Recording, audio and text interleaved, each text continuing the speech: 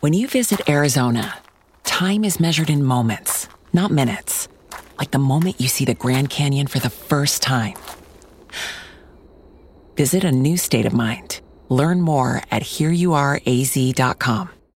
When you need mealtime inspiration, it's worth shopping Kroger, where you'll find over 30,000 mouth-watering choices that excite your inner foodie. And no matter what tasty choice you make, you'll enjoy our everyday low prices, plus extra ways to save, like digital coupons worth over $600 each week. You can also save up to $1 off per gallon at the pump with fuel points. More savings and more inspiring flavors make shopping Kroger worth it every time. Kroger, fresh for everyone. Fuel restrictions apply.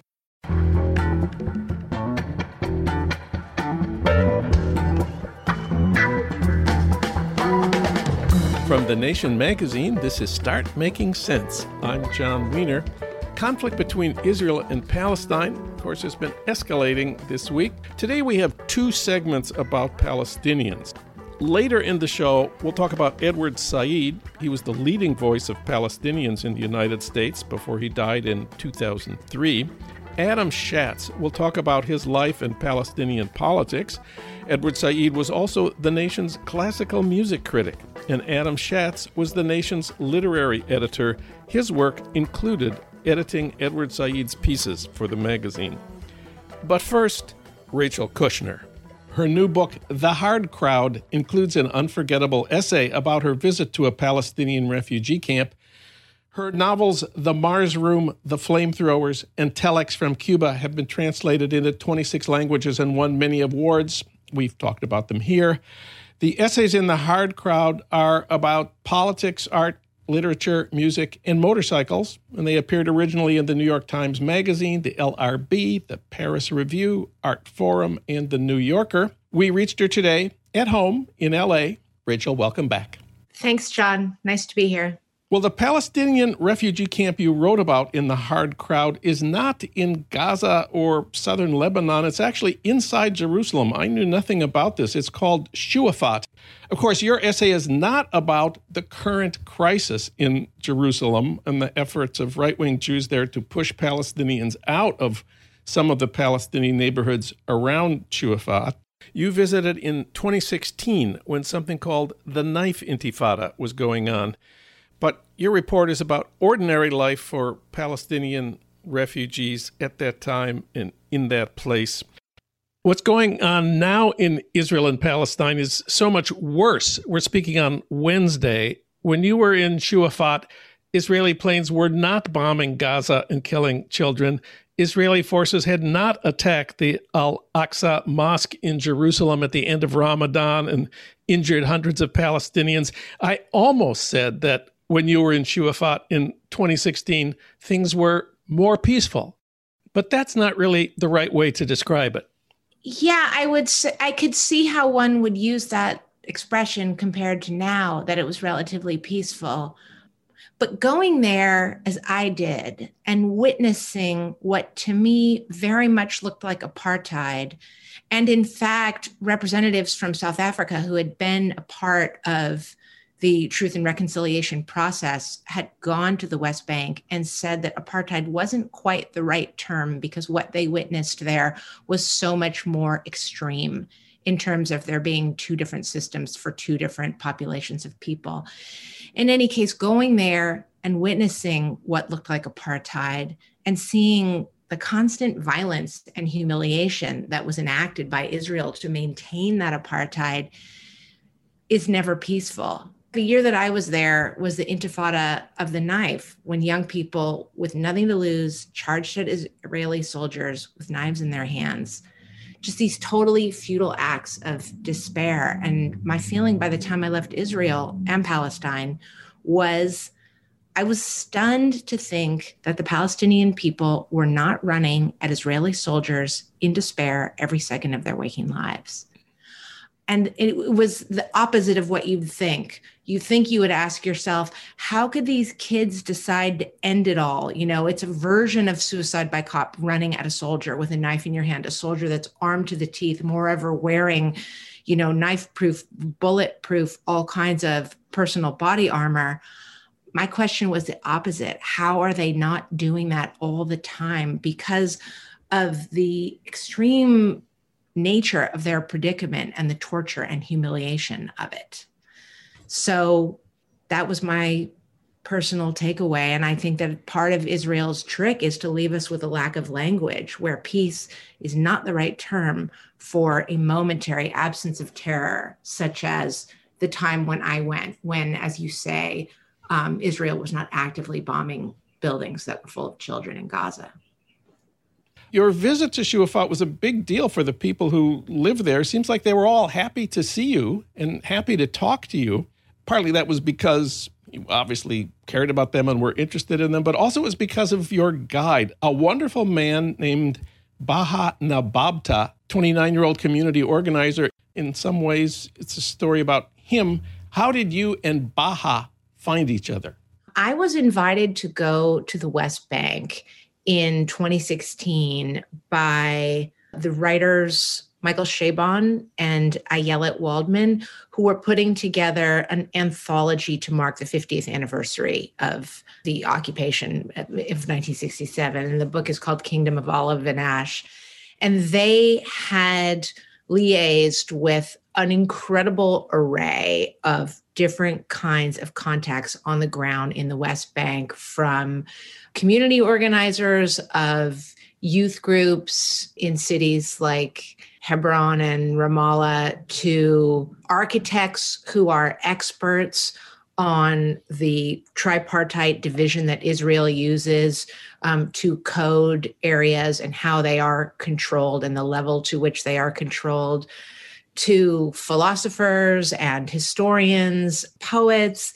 We traveled all over the West Bank for a week and met with people multiple times a day. I mean, we would be roused, for instance, at 4 a.m. to go to a checkpoint at Kalandia and talk to the woman there who's been monitoring that checkpoint for the last 40 years, and talking to her about the difference between merely being a witness to humanitarian crimes and doing something more. And she is more on the side now of doing something more. At the end of that long and intensive and concentrated week, we each were given a weekend where we had chosen a specific subtopic that we wanted to write about for the anthology.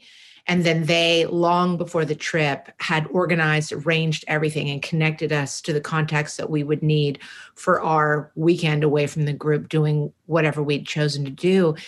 And just on instinct alone, before I went, I was not knowledgeable about the history of Palestine. I was dimly aware the way most people would be, and dimly aware also of like where my affinities and sympathies might lie. But I really knew very little about the history of that conflict. And on instinct, I decided I wanted to see what life was like inside one of these refugee camps that's been functioning, where people thus are forced to make a life generation after generation for decades now. And what does that mean? These are not temporary camps at this point.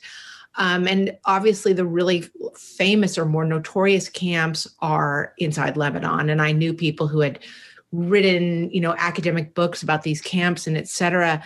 But I saw on the map that there was a camp inside the borders of Israel, and it's called Shuafat. There's also a neighborhood called Shuafat, and that should not be confused for the camp because they are very different. That's basically a middle-class neighborhood. Shuafat refugee camp has 85,000 residents who live in roughly 1 square kilometer. And I knew that and just asked myself, how do those people live? And what kind of self-government goes on in that camp? Because the Palestinian Authority is not allowed into the camp. It is Israeli territory. But Israel does not service the camp. There's no water service. There's no electricity. There's no emergency services. There are virtually no schools. There's no land registration. There's no paved roads. There's no garbage service. So how do these people live? And the organizers who worked with Michael Chabon and Ayelet Waldman, one of them, Muriel Rothman-Zecker, who's a writer and an organizer who'd been living and working in the West Bank for many years, knew of Baha Nababta and connected me to him. And we went into the camp together and met with Baha. And Moriel served as my Arabic interpreter for quite a while the first day I was there. And then he left, and it was me and Baha alone. And I stayed with his family for a weekend and talked to him quite a bit about the camp, about his family, his history. He was born in the camp. Believe his father may have also been born in the camp. His children were all born in the camp, and what kind of future they saw for themselves, and also why people live in that camp. Have you been in touch with or heard anything about what's been going on in the last week or month there? Really, just through the news. I've been busy and preoccupied with some family issues, so I haven't had the time I'd like to, read everything that's happened. And I like to follow Breaking the Silence, former Israeli military people who have stepped up to, speak about their experiences in the military. And I'm on their newsletter, email list, and read what they have to say about it. They haven't sent out a report yet. I will say that reading about the destruction in Gaza and the killing of children living in housing blocks in Gaza does remind me of my trip in 2016, because one of the people on our trip, the writer Dave Eggers, went to Gaza. I went to Shuafat. Dave went to Gaza. And in order to go into Gaza, he had to get several different documents stamped by both the Israeli government and Hamas. And the people living in Gaza, we've all heard over the years, are trapped there and cannot leave. And in a way, there's a similar predicament in Shuafat. In fact, I met people from Gaza in Shuafat who had, originally in Gaza were trapped there. And then once they got to Shuafat, were trapped in Shuafat because Gazans are not allowed to really be anywhere. But inside of Shuafat, since Israel doesn't service that camp, they don't bother with people who are there without papers, without documentation. And if you're there and you don't have a green documentation that allows you to travel in the West Bank, and you don't have documentation that allows you to travel in Israel, you're basically stuck inside this 1 kilometer camp. And the Israeli military has invaded that camp in the past. And having been there, I think I could understand, just in a tiny way, which is better than nothing at all, understand what it's like to be stuck in a territory that's being bombarded by the Israeli military. So when you were there, you moved around with Baha as people talked to him about what they needed, what they wanted him to help with. What sorts of things did they turn to him for? My impression of him was that he sort of was like a de facto mayor of the place, although the term mayor is a little problematic because that suggests politics. And I think that Baha transcended politics, maybe in the way that the most effective politicians do. He seemed like a trusted source that people could go to for a whole variety of problems. The first thing I saw him deal with was a lack of water in one of the unregistered, not up to code high-rise buildings that people are forced to live in there. This building had no water and had no water for a few days. They sort of take water illegally from lines that pass near Shuafat, and they are forced to do that.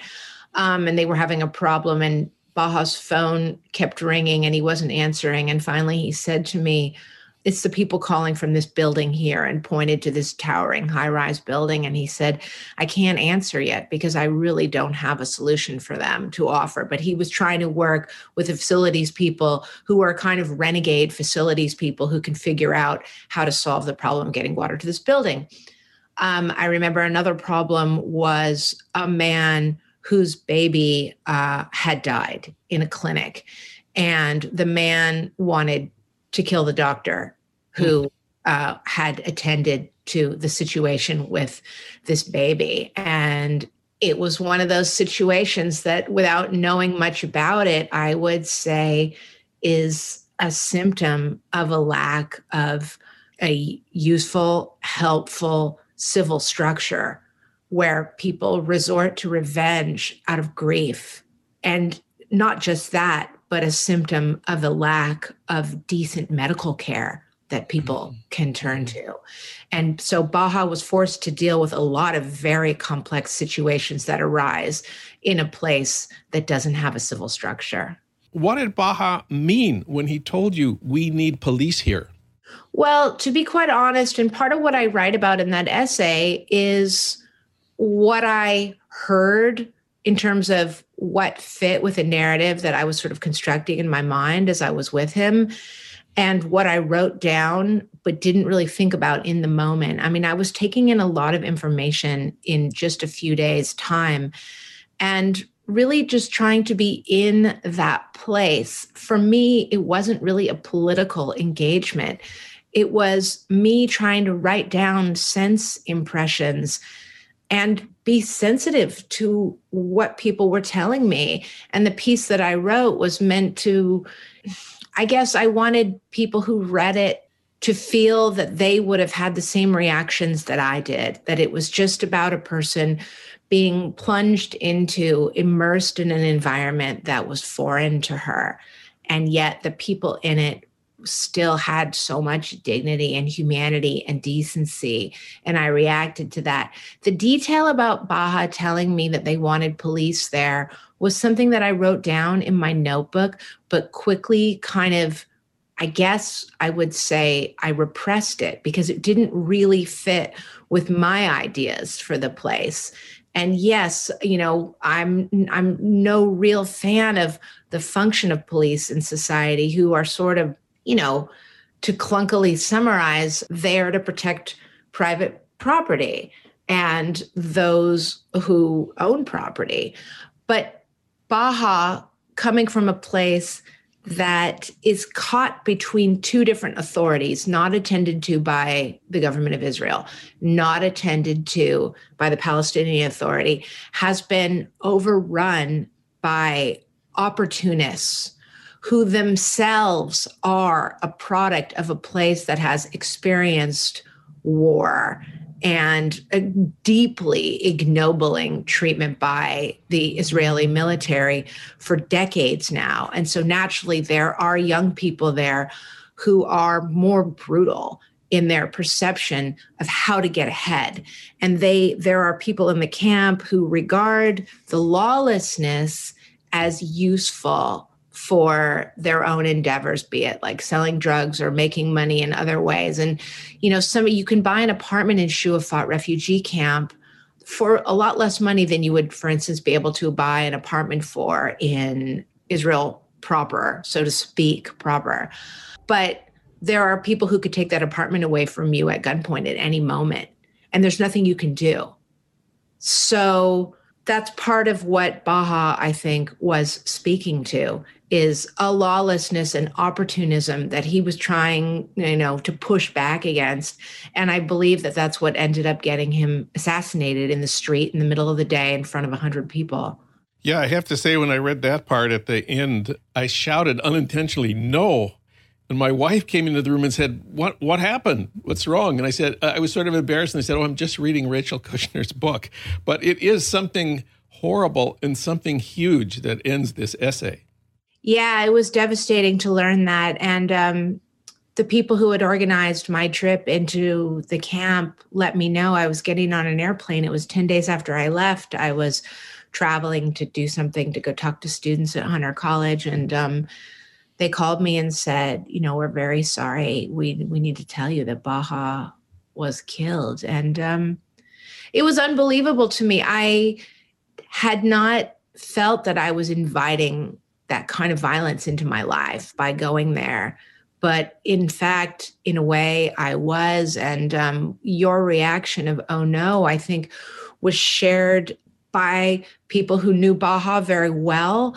There were activists, even Israeli activists who'd worked with Baha who don't recognize their own government, architects I knew who'd worked with him, who kind of work on these issues of trying to reestablish services to Shuafat, who said, it's always the good ones. It's always the good ones. People who, are or not divisive, who are optimists and positive without being unrealistic, who have a natural grace. And Baha had a natural grace. And I think it was really devastating and demoralizing to people that he died in this way. When you leave the camp, you do write, everything, I quote, everything seems hopeless and obscene. And that's even before Baha got killed. Well, yeah, that was after I met the child of a friend of Baha, who's a co-organizer with him of a voluntary emergency response system where without fire, medical, or ambulance services, they have a WhatsApp group where they try to be on call for emergencies. And the goal is to get people through the Israeli checkpoint on the border of the camp back into Jerusalem so they can go to a hospital. And many people have died being carried on stretchers through that checkpoint.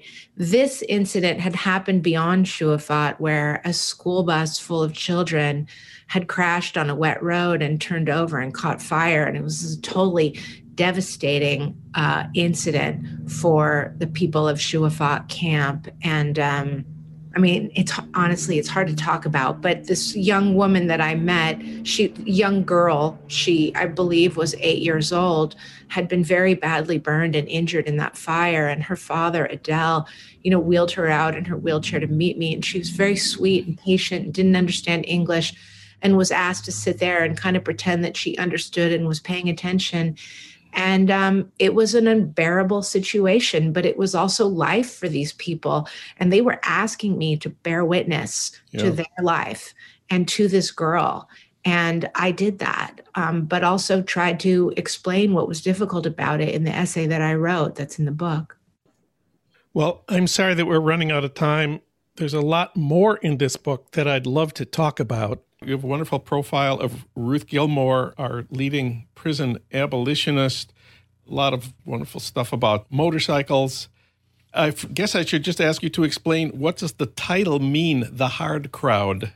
Yeah, it's true. You didn't ask me about any of the fun stuff, John. Right. It's right to the misery. Oh, Which, I don't think that essay is actually miserable. But The Hard Crowd is, well, it's the title of the book, but it's also the title of the final essay in the book, which is a kind of, I guess, remembrance of youth, memory, adolescence, and those parts of adulthood that one will never revisit again because they are gone forever.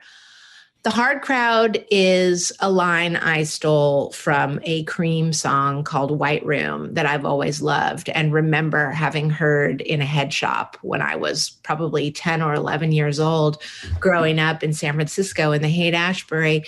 And to me, it's an evocative and strange grouping of words. It's not the tough crowd, like a suspicious or unreceptive audience, or the tough crowd like Marlon Brando in Hollister, California, looking for something to rebel against. It's something else, and it could mean different things in different parts of the book. But in that final essay, I guess it's those who committed themselves totally and ardently to the present tense in a way that a writer, I think, cannot, because the noticer removes herself by virtue of her noticing. And you say that in The Hard Crowd, you were the soft one, which is, I guess, why you're here today and some of them are not. I don't know if I would have seemed all that soft if you'd met me then, Okay. But it's a way to sort of make a proposition about difference. And also, I have often felt that people who have star quality are kind of up there for me among my friends. And I like to write about people as though they are stars. So in that way, I kind of position myself as the one who doesn't have those same qualities to which I'm paying homage. One last thing before we close, I have to ask, Rachel Kushner, are you related to Jared Kushner? I think you've asked me that before, John. Every time. I always have to check in and make sure. My husband trollingly refers to him as Cousin Jared, which makes us all laugh. as far as I know, there is no actual relation. Rachel Kushner, her wonderful new book is The Hard Crowd. Rachel, thanks for all your work, and thanks for talking with us today. Thanks so much, John. Always a pleasure.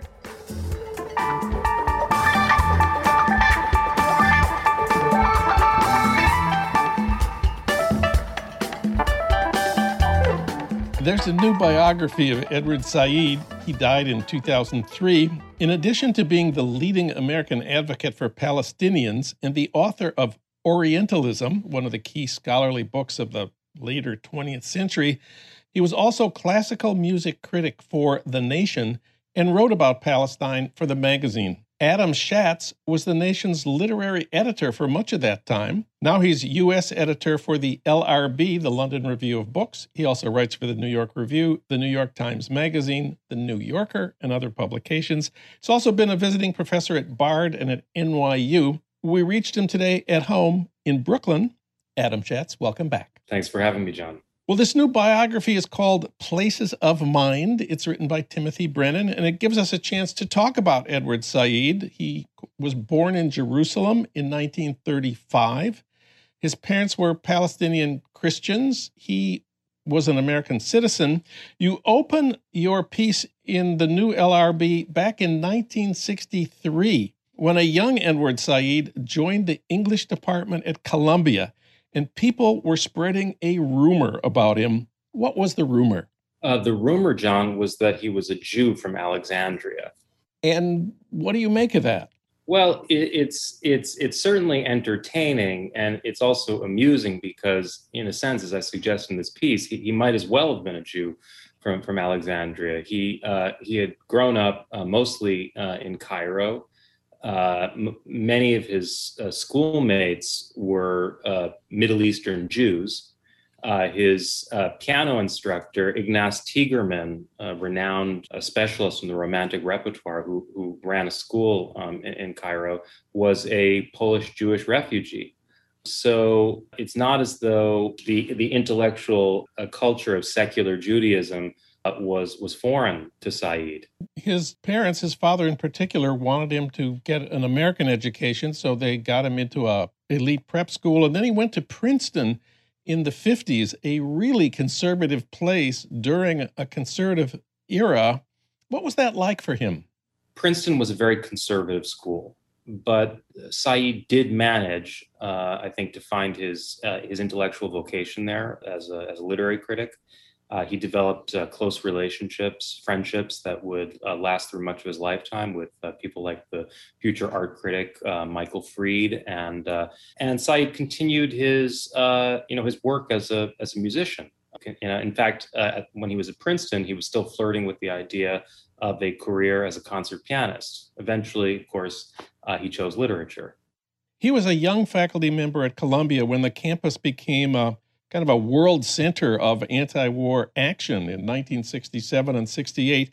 And his politics also changed dramatically in 1967 and 68, but not because of Vietnam. He was certainly sympathetic to the campaign against the war in Vietnam. He was not a supporter of the war in Vietnam. He had already developed fierce anti-imperialist convictions. But he was rather traditionalist in his view of the university as a safe haven and sanctuary for intellectual inquiry. And he did not appreciate it when students came to his class and wanted to shut down the classroom. And he threatened to call security. Vietnam, I think, was a far less passionate concern to him than the emergence of the Palestinian guerrilla movement. 1968 was a very important year in the struggle for Palestine. It was the time of the Battle of Karameh, which was a battle by Palestinian guerrillas, Fedayeen in Jordan, against the invading Israeli army. The Palestinians lost that battle, but fought very bravely. And so a myth emerged around the Battle of Karameh, and that helped to propel the PLO forward. Said made his first trip to Jordan in 1969, and a year later he met Yasser Arafat.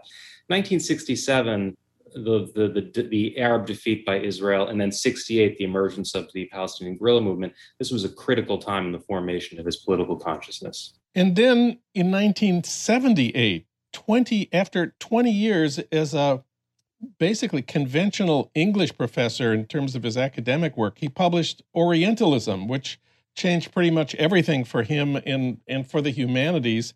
In the New Yorker, Pankaj Mishra calls Orientalism a book that launched 1,000 academic careers. Why was that book so huge and important? Right, and perhaps that's even an understatement. What Said did in that book was to argue that the image that we have of the East, he paid a special attention to the Middle East and to some extent to South Asia, was a construction of an imperialist West. In fact, the very production of Western knowledge about the societies of the Middle East was geared towards furthering and consolidating a whole system of power and domination over these societies.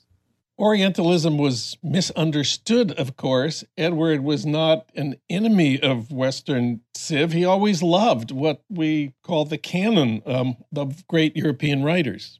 Well, the book was, I think, taken to be a kind of whole-scale denunciation of Western literature and culture, and misread and misconstrued in those terms, both by the book's many detractors on the right, but also by a number of people either on the left or in Islamist movements that looked with great suspicion on Western learning, Western intellectual traditions.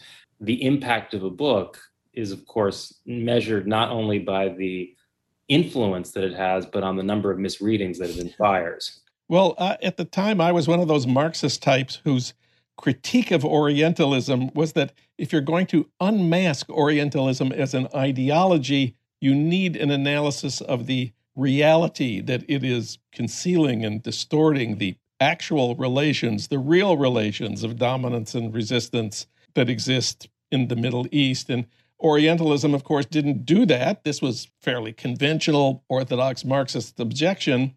But this was the era when theory had become dominant in literary studies in the United States, especially French theory, starting with Foucault, who Edward was a champion of, and then Jacques Derrida. His deconstruction, provoked the left with his doctrine of undecidability. The French literary theorists in America claimed to be engaging in a form of political action, a critique of domination, even though they wrote in a kind of private language that was mostly read by grad students in Comp Lit. Edward eventually broke with theory, in quotes. What were his reasons? I mean, Orientalism, as you say, was very indebted to French theory, but really especially to Foucault. He never had much interest in Derrida's work.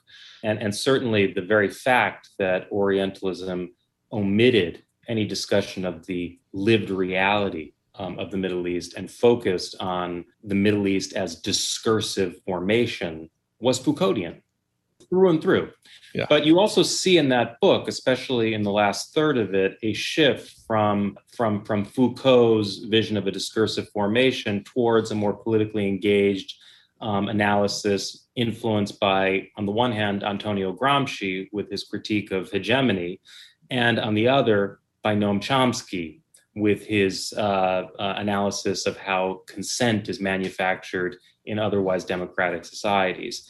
And by the late 1970s, early 1980s, Said's interest had shifted decisively towards figures like Noam Chomsky and also the British art critic and essayist John Berger, who was very interested in how the oppressed and the subaltern resist, and who believe that no system of oppression is ever entirely totalizing. There are always pockets of resistance, and the point of analysis is to identify what those points of resistance might be and to profit from them.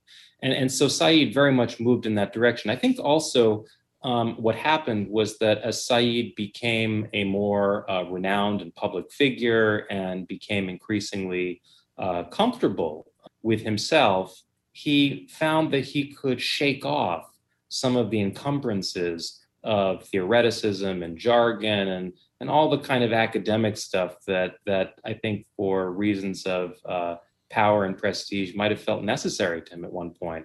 He realized, no, he could write in a more colloquial style. He could write in a more direct fashion. And that's really how his work changed in those years. And you see that already in a book like The World, the Text, and The Critic, in which he really announces his break with French theory and his turn towards a more political, quote unquote, worldly criticism. So he became not just the voice of Palestine for Americans, but as you have mentioned, he became an advisor to Yasser Arafat and the PLO. He urged Arafat to negotiate a two-state solution, and then the Oslo Accords between Israel and the Palestinians were finally signed in 1993. How did that work out for Edward Said? Right. Well, I mean, Edward Said's career is filled with paradoxes. Like any good intellectual, he became an advisor to Arafat around 1974 when he helped to draft Arafat's November 74 address to the United Nations, and it was Edward Said who contributed the line about not allowing the olive branch to fall from my hand. He, at the time, was essentially a supporter of a two-state solution, which is the position that he advocated in the question of Palestine, which did not win him many admirers among his Palestinian comrades at the time. He also expressed, reservations about the efficacy of armed struggle. He wasn't against armed struggle per se. He wasn't a pacifist, but he believed that the Palestinian movement's strength lay in civil resistance and in the moral case of Palestine as a human rights and anti-colonial issue. The Palestinians were vastly outnumbered militarily. There was no way they could fight Israel. And so he believed that they had to focus on different methods of pressing their case. Now, by the late 1980s, early 1990s, Said becomes increasingly disenchanted with Arafat's rule for a number of reasons. Partly, it's the disaster of the Lebanese civil war and the PLO's involvement in that. Partly, it's the growing corruption of the PLO's bureaucrats, which he observes close up in their exile in Tunis. Partly, it is Arafat's decision to fully back Saddam Hussein in the Gulf War, which is calamitous and forces the PLO to negotiate prematurely because they had lost so much funding and all these Palestinians had been kicked out of Kuwait. And so by the time the Oslo Accords are signed in 1993, he has become increasingly frustrated with Arafat, and he sees this agreement as a capitulation to Israel, in which instead of defending Palestinian borders, Palestinians will be defending Israeli security, and essentially providing the Israelis with a gendarme, and not really realizing the project of Palestinian self-determination. So his position at that point begins to shift from two states to binationalism. And what was the response of the PLO to Edward Said's critique of Oslo? Well, the PLO never officially responded to Said. However, at a certain point, Said's books in Arabic, not in English, but his books in Arabic were banned in the Palestinian Authority, which essentially meant that unless you read English, you couldn't read Said's work, the work of the most important, undeniably the most important Palestinian intellectual of his time. The books were banned. A number of the people close to Edward came to have his view of Oslo. So I do think he was quite prescient. But at the time, he was seen as a naysayer, certainly. And there were those who grumbled that, after all, Said had the luxury of high-handedly denouncing the Oslo Accords because, after all, He had a nice apartment on the Upper West Side. He could go wherever he wanted to. He wasn't confined to the West Bank or the Gaza Strip. So there were those criticisms, but I think today his position is viewed as quite a prescient one.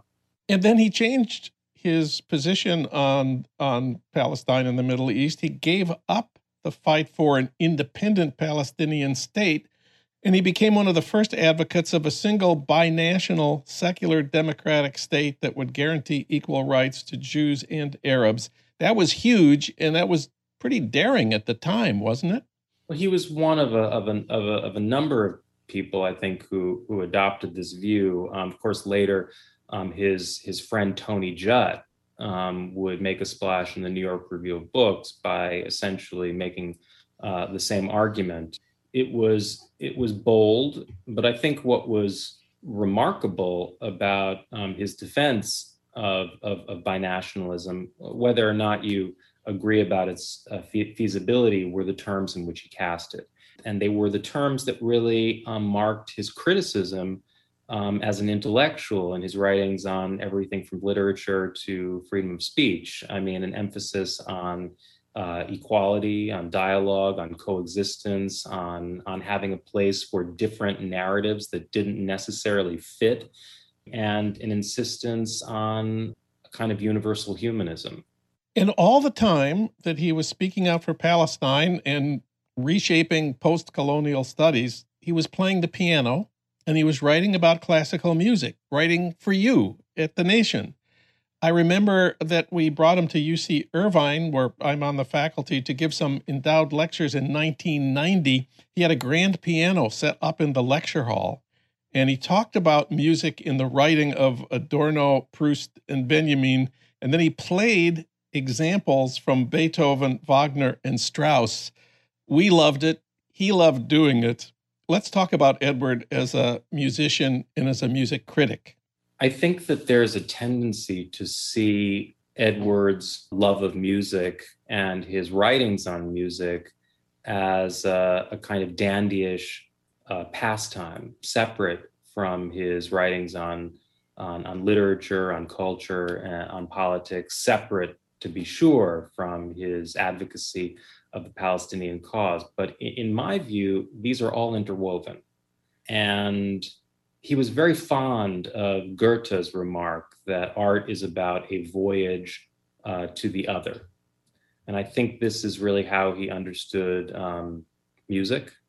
I think this is why he named the music ensemble for Arab and Israeli youth musicians, the youth orchestra, the West East Divan Orchestra, which was a tribute to Goethe's West East Divan, a collection of poems inspired by Hafez, the Persian poet. Music was also a great passion for Edward because it was a kind of artistic expression of what he called counterpoint. He loved counterpoint in intellectual argument. He loved it in music. This is one of the reasons why he was obsessed with Glenn Gould.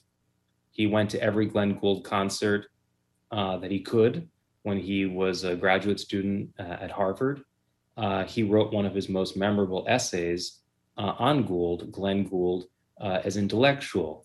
Music for Edward was not simply a matter of enjoyment, not simply a matter of aesthetic beauty. It was also a way of thinking.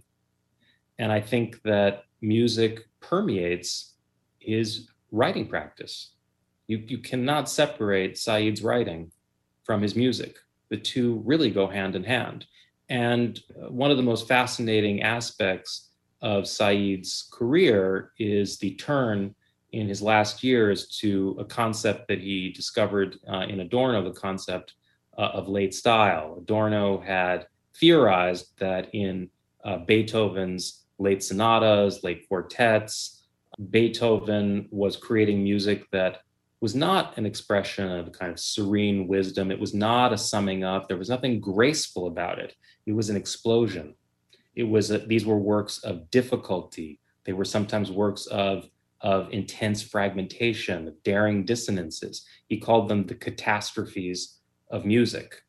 And Said was very much drawn to this idea of late style because I think it also spoke to his experience as a Palestinian intellectual who had broken with the mainstream of the Palestinian movement and who essentially decided, I would prefer the dissonance and difficulty of my life living apart from the movement that I've devoted myself to for 3 decades than accept this false peace of Oslo. His writing was his late style. His late style was his way of being a Palestinian intellectual and being a man in the world. Adam Schatz is the nation's former literary editor. He wrote about Edward Said for the London Review of Books. Thank you, Adam. This was great. Thanks so much, John. It was a pleasure talking to you.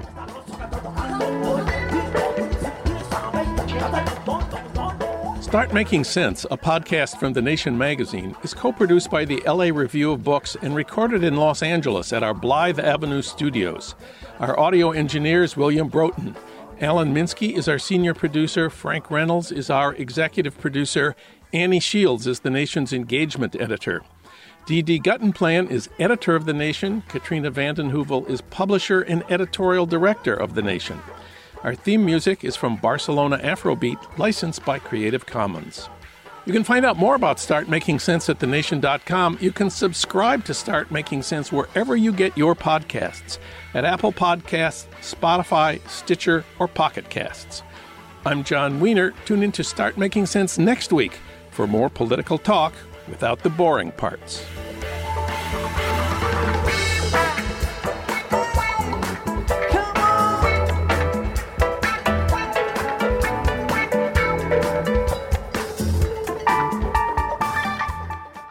When you visit Arizona, time is measured in moments, not minutes. Like the moment your work stress disappears as you kayak through the canyons. Or the moment you discover the life-changing effects of prickly pear chocolate. But nothing beats the moment you see the Grand Canyon for the very first time.